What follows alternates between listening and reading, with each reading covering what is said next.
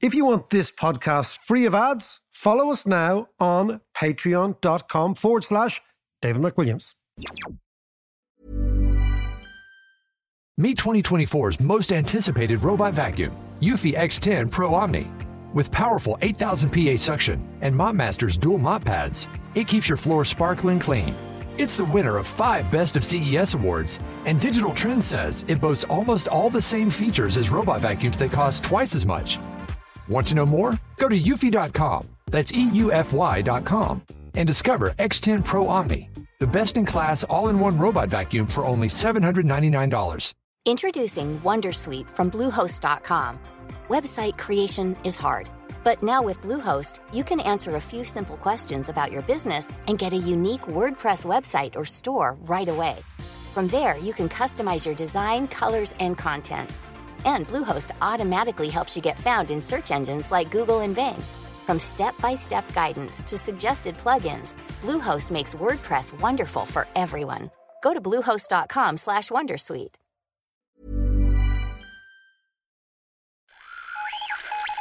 What in the world is happening on Wall Street? Economic indicators. Who knows where this is going to end up?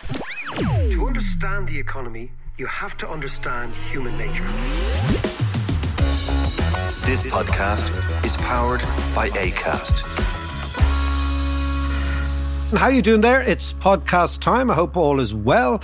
And the weekend has been fine. And the week ahead is even finer. How are you, Ed? I'm good.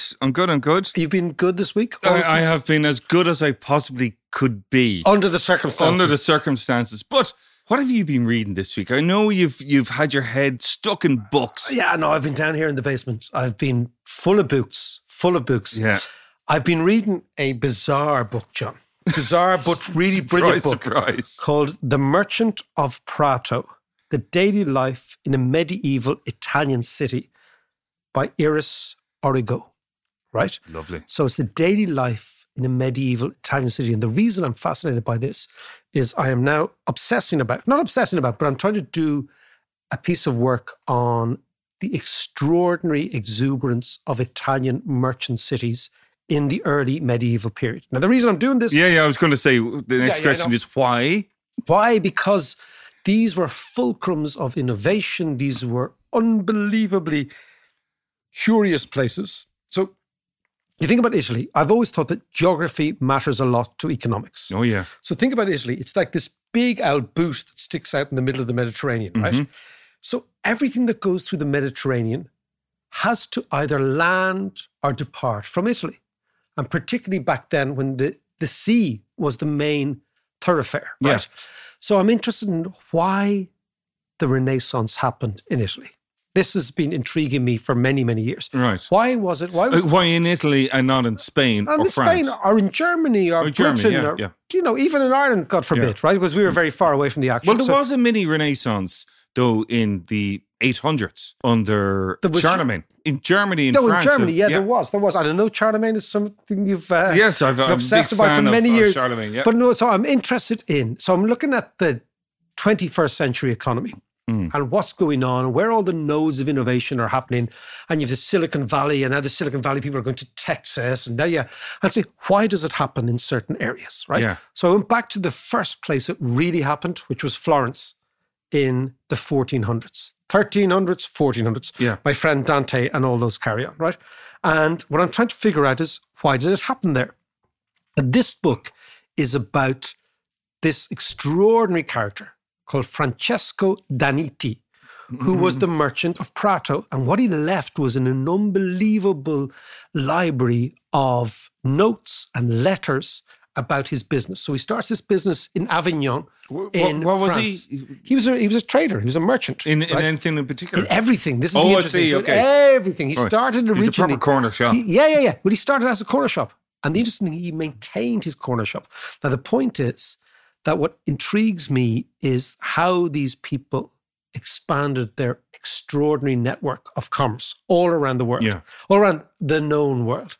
And then that got me thinking about what currency they used. Yeah. And they used a gold currency called the florin, the Florentian florin, right? And then it got me thinking about what we were talking about last week, which was Bitcoin and this idea of digital gold. Yeah. And the idea that the Bitcoiners and the cryptocurrencyers and all these people think digital gold is a really good thing. So they say it's digital gold because gold is a good thing. Yeah. And so I went back to the era where gold was actually the currency. Yeah. Right? And the reason I mentioned our friend Dante is that Dante reserved the 8th circle of hell for somebody who debased the gold currency.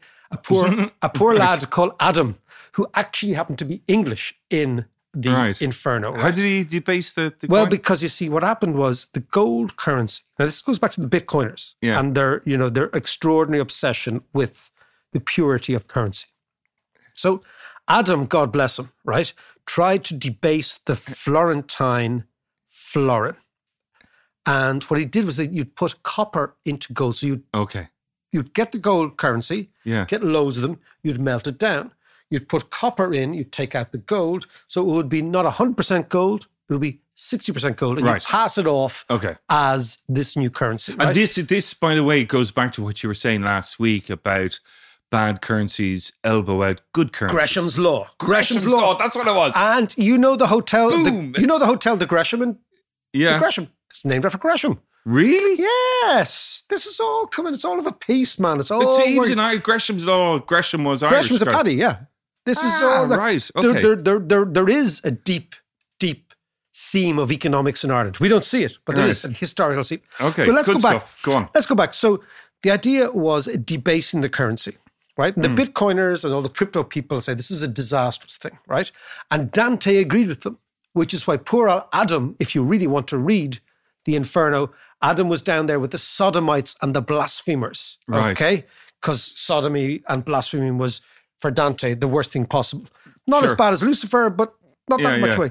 So the point was, I'm trying to figure out is what was the reason for this obsession with the purity of the currency? And because the merchants loved the purity of the currency. Sure. Because they earned the currency. Yeah. But then I was thinking about, what about all the other fuckers who lived in Florence? The tradesmen, the craftsmen, the labourers, what did they actually think of it? And then what you do is you go to what happened during the Black Death, right? So Dante is writing 1300. Black Death happens in 1338, right? 1/3 of the European population is destroyed. Okay, die from this thing. Right. So the labour force collapses. And you think, what happens? And we're going to talk about pandemics and the reaction to pandemics and something called the Great Resignation later on. Oh, okay. Sounds good. About why people are leaving their jobs. But I go back to this idea. What happened during a pandemic with a fixed currency? What you had was the pandemic happens, loads of people die, the labour force collapses. Rather than the currency adjust downwards to take account of the new reality, what adjusted was slavery. So this is the weird thing. Right? Go on. So the Black Death leads to this enormous increase in slavery in Italy, in Florence. Why? Because the people are dead. They need new people to come in. So the Italians say, okay, well, slavery, as long as it's infidels, non-Christians, it's all going to be great. Yeah. So there's one reason that many, many people have always thought of, why do Italians look quite un-Mediterranean? So if you're in Florence, if you're in Turin, if you're in Milan, even if you're in Rome, lots of blonde people, lots of blue-eyed people. And geneticists think it's because after the Black Death, there was a massive increase in slavery from the East, from Russia, from the Caucasus, from the Caspian, from the Tartar republics, people who are slightly Asiatic looking. Yeah. And now what you have, they're all blended into the Italian population. And now in Italy, in contrast to Spain, for example, you have an extraordinary percentage of Mediterraneans who don't look like Mediterraneans at all. And the reason is that in the beginning of the Renaissance, you have this amazing injection of different genes coming from slavery. Now, the reason this is interesting is that had the Florentines been able to debase their currency, the currency could have fallen to take in account of the fact that their labor force had fallen, and therefore their goods would become cheaper abroad, and they could have actually said, you know what, We have less people working, our goods will become cheaper, and you guys buy them at a cheaper price. But no, they were obsessed by the strong currency. But it was the fact that it was linked to gold.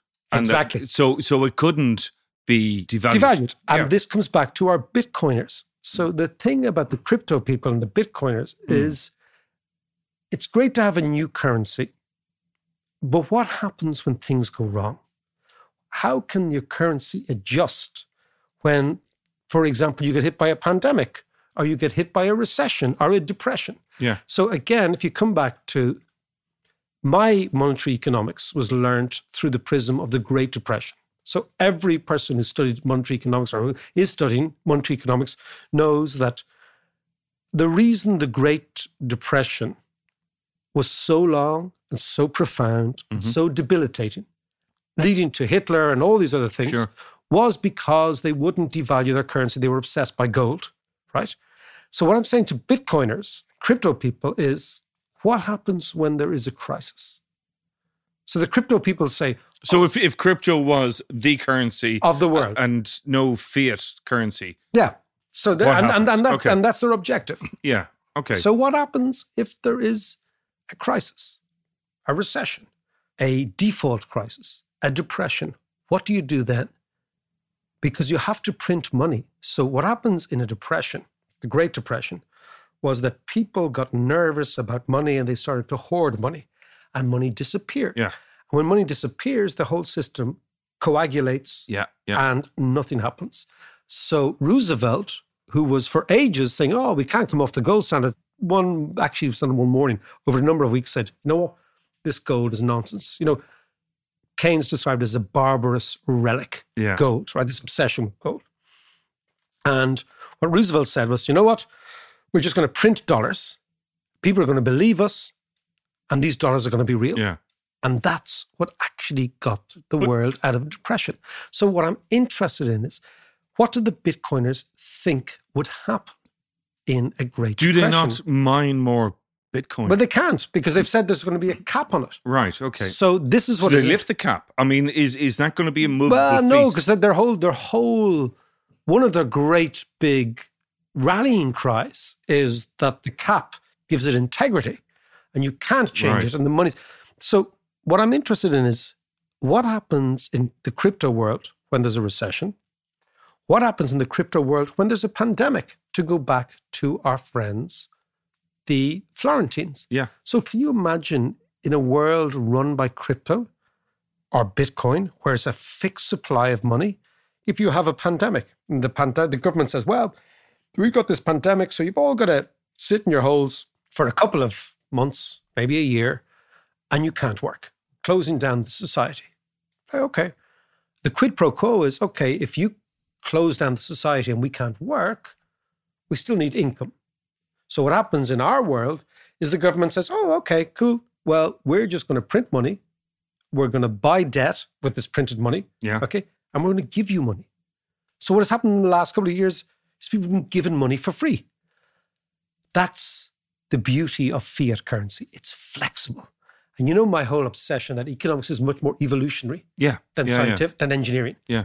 So in an evolutionary system, the most adaptable product is the one that wins. Yes, of course. So if you introduce rigidity into an evolutionary system, you lose, right?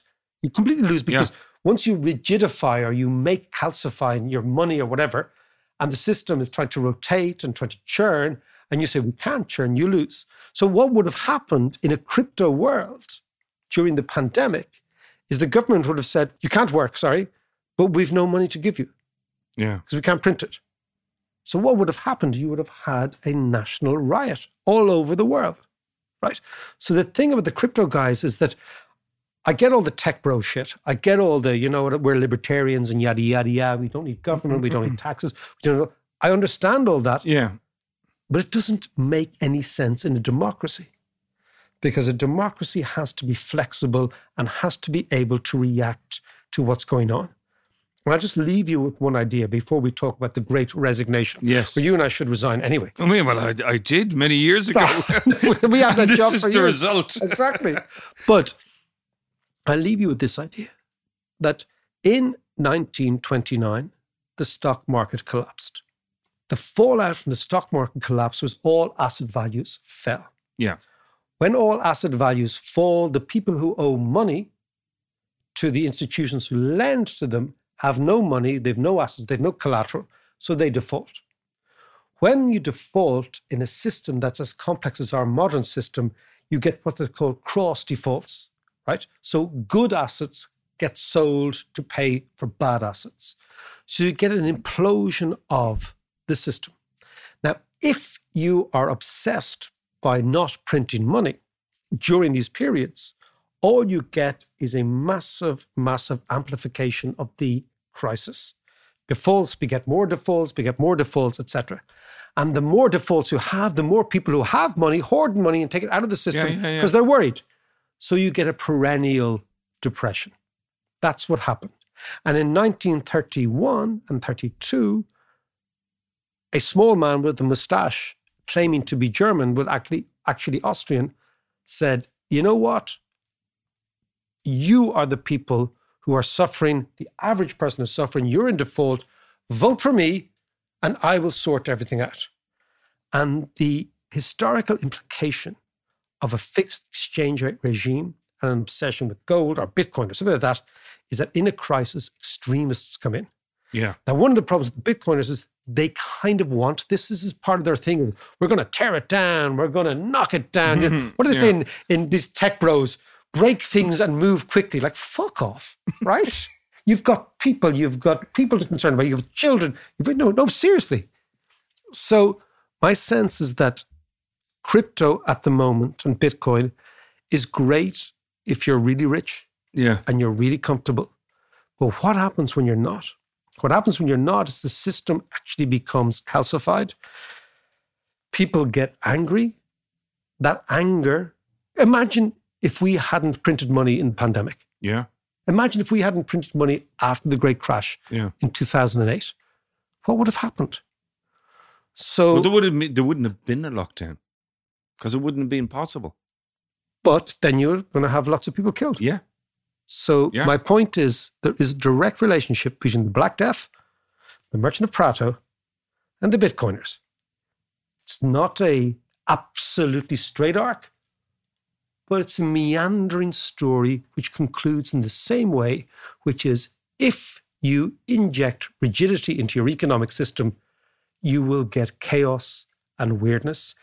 If you go with the squidgy, messy, fungible notion of printing money, it might not necessarily be pure ideologically, but what it actually does is it saves society in a crisis.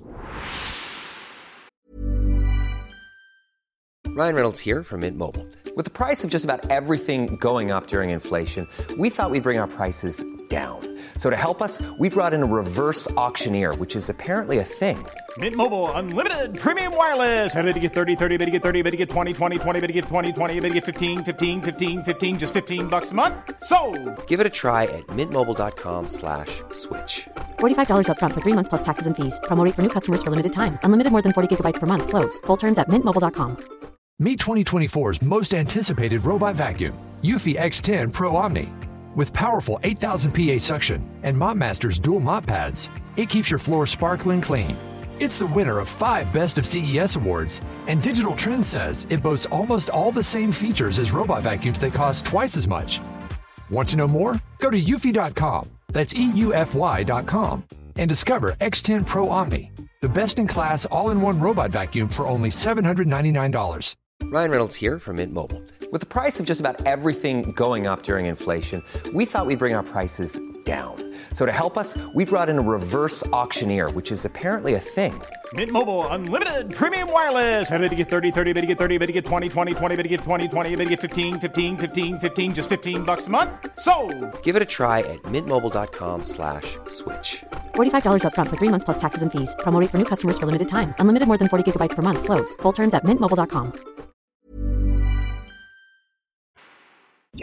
John, do you know that in the last 5 months, 20 million Americans have quit their jobs, right? Wow. That's a phenomenal amount. And The last figures we have are in August, because the figure is always a couple of months out. Yeah. 4.2 million Americans just left their jobs. And 1 in every 12 people who works in hospitality in America has left their jobs. So the Americans call this thing the Great Quit. Yeah. Okay, the Great Resignation. I'm going to give you some other statistics, okay? McKinsey, Yeah. who would never employ you and I. No. Clearly No, not. nor would I want to be employed by Not in a them. million years, right? But they came out with a report talking about this phenomenon, and they found that 40% of employees are at least somewhat likely to quit in the next 3 to 6 months, not just in America, but in a whole host of countries. Right. And in Ireland, survey data in Ireland show that 42% of Irish workers intend to leave their jobs within the next year. Wow.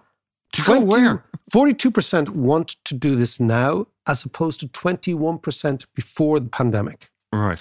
So the idea is the pandemic has changed people's perceptions of work, people's perceptions of jobs, people's perceptions of permanency, and obviously people's perceptions of what life is all about. Yeah. And this, again, is something that, we thought was maybe this idea that it would change, but it's actually happening in the States. And of course, the States has much better data. And what's the upshot of that then? Well, the upshot is that people are actually leaving jobs that they felt they had to stay in. And is this is the crux of we've spoken quite a few times about the labour crisis, the global labour crisis. So it's not a labour crisis. This is obviously people at work saying, you know what? I don't need, shove your job, stuff your job up your jacksie. I'm going to go and do something else. Right. No, but seriously. And it's really fascinating because had you said at the start of the pandemic, remember we started the podcast before the pandemic, but this time last year, we grew up in the pandemic. We did. John, you and I, we matured. We became do you remember, we became alcoholics. We definitely became alcoholics. But you remember the come of age? I don't know if you ever read The Snapper. I did. Right, actually, okay. Yeah. And The Snapper was based in Barrytown all around the 1990 World Cup. That's right. Right? And one of the great lines in The Snapper, when your man Burgess is trying to avoid the other one, Burgess was the dad. Yeah, he was the one he got. And they're watching Dave O'Leary take the penalty against the Romanians, right? And some lad in the pub says they're all listening, and George Hamilton is the commentator. Yeah. And Dave O'Leary scores, and George Hamilton says, this is to your point of being beat by a child, says, Dave O'Leary came of age today. And your man says, Dave O'Leary is 37. So I know you came of age in the pandemic, but let's talk serious stuff. I came of age in my 50s. I know, because we are joined by Rachel Ray. Now, you may not know Rachel, but Rachel, a couple of years ago, I was looking for somebody to help me research Ireland for a book I wrote called The Renaissance Nation. Yep. And Rachel was Rachel, how are you? The finest researcher in the whole world. That's some introduction. But I'll take it. I'll take it. You have to take it. You have to take it. You have to take it. No, but I mean, we did actually do lots of research together. And now, of course, you've been doing B2B marketing for years and years and years. We were chatting the other night. I said, is this a big thing? Is this a real thing, this great resignation, this big quit? And you said, yeah, it is. It's certainly amongst your generation, it's a real thing. What's going on?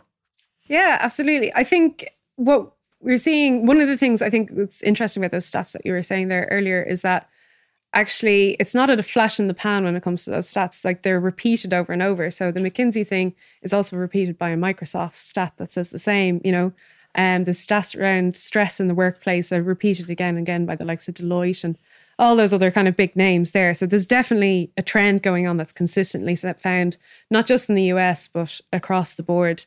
It was a little bit slower in Europe because, we had, payments for people and people had certain supports in place. Sure. That Yeah. differentiated from place to place. But ultimately, it's something that we're seeing on an international scale. And it's something that's really scaring companies at the moment because obviously, everyone's faced a lot of challenges over the last 2 years. For companies, they've had the additional expenses that come with, say, still running during a pandemic, whether it's like, that the sort of the hygiene and cleaning factors that come into that, which has had, astronomical costs for stores and things that have kept running, and those then that have had closed down. And now what they're seeing is a talent drain where they're unable to actually get the workers back in now that things are back up and running again. So tell me about your generation, because John and I are dinosaurs in this whole thing, right? And also John and I have never had a proper job, so we're kind of that's very true. We were in a kind of a permanent pandemic in our heads, and we have been for years. But in terms of millennials, and the Gen Z and all this, like, is there a sense that there's a total recalibration of what it is about working and what people have to do, the obligations people have to have? Yeah, I think one of the things you have to remember about millennials as well is we kind of came of age in times of crisis already. So, when I was leaving college, we were in the middle of the recession, and I remember being in UCD at the time, and the speech that was given as we were leaving, the unofficial day was, "The world is your oyster, arts degree students. You go forth and prosper." And then the official day with the official speeches was, "Australia's sure looking good. Best of luck," within a week. And I think, so I do think there's a sense with millennials that the world that's been built before us, that's laid before us, whether it's environmental or work related or whatever that is not necessarily the one that we want for ourselves. And work is a big part of that, and how people work and the concept of what working is and how it's done really needs a shaking up. And this idea of this great quit, because again, as I said before, had you said to people before the pandemic, well, the consequence of this will be people saying we don't need to work anymore, or we're going to take time off or whatever. Is this now, and putting my old fella hat on here, is this just a function of the fact the labour market after the pandemic has tightened? There are lots of jobs around. There are many more jobs around. There's lots of opportunities. Wages are rising and rising quite rapidly. And your generation is saying, well, maybe I'm just going to take some time out. I mean, what's the data saying? You've done the research on this. What's it saying to us about everything? Yeah, so recently I'm working with a company called Castus, which is an Irish tech startup company. So it's one of those ones that's in that biotech kind of space. Their whole area is around antibacterial, antimicrobial surfaces. And one of the things that we wanted to look at from a research point of view was this idea of people going back to work, and particularly in the UK, where there was a big kind of song and dance about reopening and the reopening dates and Freedom Day, please. Freedom Day. And actually, what workers' attitudes were to that. So these were people that had been able to work at home. And what we found that was 50% of people are still at home, even though we've gone long past Freedom Day. Which must be much higher here. Yeah. And of that, half of them still don't know what their employer's plans are in terms of, are they going to be remote? Are they not? Are they going to be partly in? Are they going to be relocated to another country? Like there's so many variables going on. And I think there's a lack of sense of control for people, but particularly I think with millennials, because when you look at something like in Ireland with the housing markets and, this sense of you're not controlling the roof over your head, you're not controlling, when you came out of college and went off on the back foot, starting into jobs, and now you're in the middle of your career and you're not really feeling in control of that or what you do, when you do it, when you have things like have kids, all of that. So I think that's leading to an awful lot of stress and resentment within the millennial base. And do you see this, for example, Brexit was about take back control. To a degree, the big Sinn Féin vote is about, the establishment, you guys have been in power for a while. Now you've had your time. We want our time now. And do you see the same thing, the idea of the great resignation, as people saying, I've bought for the last 10 years the establishment line. It's not actually working for me, and I'm going to opt out. And I'm going to see what happens in 3 or 4 months or a year's time. Do you see it all together? It's definitely, it feels like it is a sort of vote with feet. Yeah. And it reminds me a lot of back in 2010 when it was presumed, honestly, you didn't have a job and that was okay. So there's a permission there as well to kind of take a step back, particularly I think after the amount of stress that people have had over the last year and a half. Like KPMG found that 94% of workers are stressed at the moment. And Oracle had said 2020 was the most stressful year to date on record. Really? Now, don't know what they're going to say about 2021. Yeah, we'll give them 2022. We did have Trump in 2020, so maybe that might have been a bit of a factor as well there. But yeah, it does feel like it's a reaction to a kind of enough is enough. I'm not getting enough out of this. I've kind of bought into this promise of, be good, go to college, do your unpaid internship for 5 million years, get into work and do all Live that. With your and it'll all for work all out the time. grand It'll in all the work end. out. Yeah. And it hasn't. And I think there's definitely a sense there with people that they're kind of taking their fate into their own hands. Do you know, it's kind of surprising and not surprising at the same time. It's not surprising that the millennials are pissed off. No, it's not. And after having 2 of your formative years taken away from you. But then it's surprising that, because it's still such a precarious time. Well, in my mind it is. Yeah. That for people to go, right, I'm out of here. See you, good luck. Well, I think, it is. I think the big takeaway is that the pandemic has completely changed the labour market. So what you've had, we forget that we've had over $11 trillion worth of stimulus in the last 2 years, right? So it's lots and lots of money in people's bank accounts, right? 11 trillion. Yeah, that's if you add the whole world together. Right? It's a huge amount, right? So what that's done is that's created maybe a false sense or a real sense of a little bit more security. Yeah. Right? The key takeaway for me is from all this is you will never get a better chance to get a wage increase, right? So if you are sitting, your employer is prevaricating about a wage increase, be well aware that you're in the ascendancy, right? And now's the time to go looking for wage increases. Yeah. Because it's very obvious to me, we've had this massive stimulus, right? We're in what you could probably call a shortage economy, where there's a shortage of stuff, there's a shortage of supply, there's a shortage of everything, right? Yeah. So all these bottlenecks we talked about the last week, these are all emerging.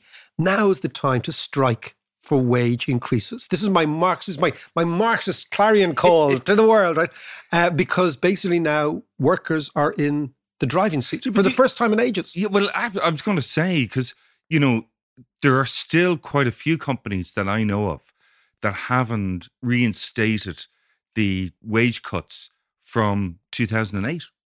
Of course, there are loads. There's loads. I mean, there's loads and loads of people who have never got back to that level. So at the very least, that should be reinstated. Well, I think so. The first thing is to look at it through the Marx. I always say it's crucial to start your analysis with Marx, but never end there. Right. Because Marx alighted upon a very fundamental idea, right? It wasn't just Marx alighted on this. All economics has for many years, but Marx made it his own. And the idea was that there's only 2 places money can go, right? So in every product, the split in terms of the income from the product goes either to profits, which is to shareholders, or to wages, which is to workers. Think about that way. And for since the 2008 crisis, the bias has been towards profits, which is why you've seen the stock markets go through the roof, which is why you see massive corporate buybacks, which you see massive inequality, because the really, really rich have done really, really well. And we've talked about this before, when there's easy money, and if you're very rich, you have the collateral against which to borrow to buy more assets, you can actually hoover up all the assets. So it's not, remember that idea of trickle-down economics? Yeah. I call it hoover-up economics, right? That the rich hoovered up everything. Then the pandemic hits, and we get to a stage where now we have a shortage of workers. We have lots of workers like Rachel and her generation saying, I'm going to try and take back control in a bit. I was sold a dream. That dream hasn't materialized. I now want to think of something else. So that's the big quit, right? But for those people who are still in work, what you see is that at every stage, in every great iteration of economic cycles, the shift between labor and profits, between workers and capital, is the key. And that pendulum swung right in favor of profits for the last 10 years, as we said just now. And now that pendulum is swinging back in favor of wages. So wages will rise. Now, certain economists you'll hear them talking about wage inflation as if it's dangerous. Wage inflation is excellent. Because higher wages are what we should all be here for. Right? Yeah, exactly. So some people call it wage inflation. I like to call it economic justice. That basically employees, workers are actually getting their just desserts back a bit, right? That's the first takeaway from that the pendulum is swinging towards workers and away from capital, right? In an old Marxist view. Second thing is that this is exactly what we're seeing in policy, right? In policy, we're seeing a big increase in spending, a big increase in investment, a fundamental change in the way in which we're doing business, not just in this country, but in every country. So there's a political trend, there's a social trend, and there's an economic trend. And all of them are bending towards higher wages. And this is the arc. So the arc of justice bends. Who said that? Judge Dredd. No. Martin Luther King. Right. The great arc of morality Yes, of bends course. towards justice, right? Well, the great arc of morality maybe does bend, but it also can be bent by policy, right? And so this is what I think is happening, and that's what Rachel is picking up. Does this not go back to, you know, as you say, wage inflation and that fear, innate fear of inflation in general? So if higher wages, you're going to have higher prices. It's going to push prices up. Yeah, I mean, there is... Now, it's interesting because on Thursday, we're going to come back to this idea, not least because over the weekend, it was announced that Jens Wiedemann, now this name might mean nothing to you, All right, go on. the head of the Bundesbank, an inflation hawk, has just retired early from the Bundesbank in Germany. And I want to talk about what's happening in Germany with respect to inflation and wages and policy. He's part of the Great Quit as well. Exactly. Except I think he was quite well looked after. Exactly. Jens, exactly. Well, I want to talk to you about that. But some people call wage inflation, I call it economic justice because of what has been happening for the last 10 or 15 or maybe even 20 years. Yeah. Right? But let's end with the Black Death and pandemics.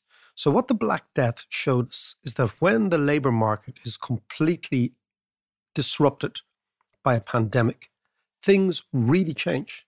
Now, what happened in the Black Death was that real wages, because the labor force contracted, because people died, two things happened. One is there was a massive increase in slavery, right? Yeah. Which we spoke about earlier on. But the second one is that real wages rose dramatically. Now, it's another strange thing to think of in Ireland. What actually happened after the famine is that real wages rose dramatically in Ireland too after the famine. Right. Because people died. So if you imagine there's no workers, right? Yeah. So the workers who remained in Ireland agitated for much higher wages because the people who would have had those wages actually starved. I mean, it's the brutal way in which economics works, right? Yeah. So if you look at all indicators after the famine in Ireland, what you see is the lot of the average Irish person, I know this doesn't sound good in our history books because it goes against our narrative history, improved dramatically in the late 19th century. So much so that the position of workers in early 19th century Ireland was miles better than the position of workers in 1850. So the upswing, but it was to do with the end. I understand. It was to do with people leaving the country or dying. Same thing in the Black Death, right? And if, for example, 20 million Americans step out of the labor market, it has the same impact as 20 million people not being there anymore. Real wages rise and opportunities for those in the labor market go up. So the message from the podcast this week is, if you're looking for a wage increase, go for it right now. Thanks again to all our Patreons. And of course, on Patreon, you get ad-free, you get the course, you get AdMax. And the course is a 14-lecture tour around the world of money, past, present, future, the whole thing. You get the notes, you get the reading list, all that. It's all on patreon.com/David McWilliams.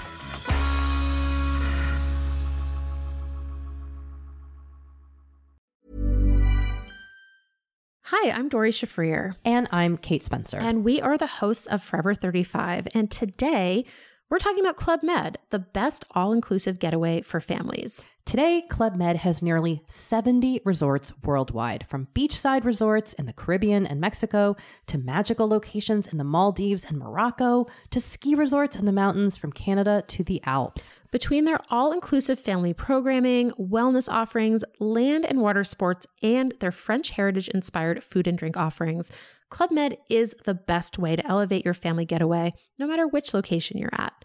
To learn more, visit clubmed.us. Tired of ads barging into your favorite news podcasts? Good news. Ad-free listening is available on Amazon Music for all the music plus top podcasts included with your Prime membership.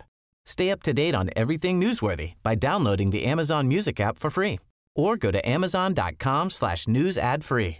That's amazon.com/news ad free to catch up on the latest episodes without the ads.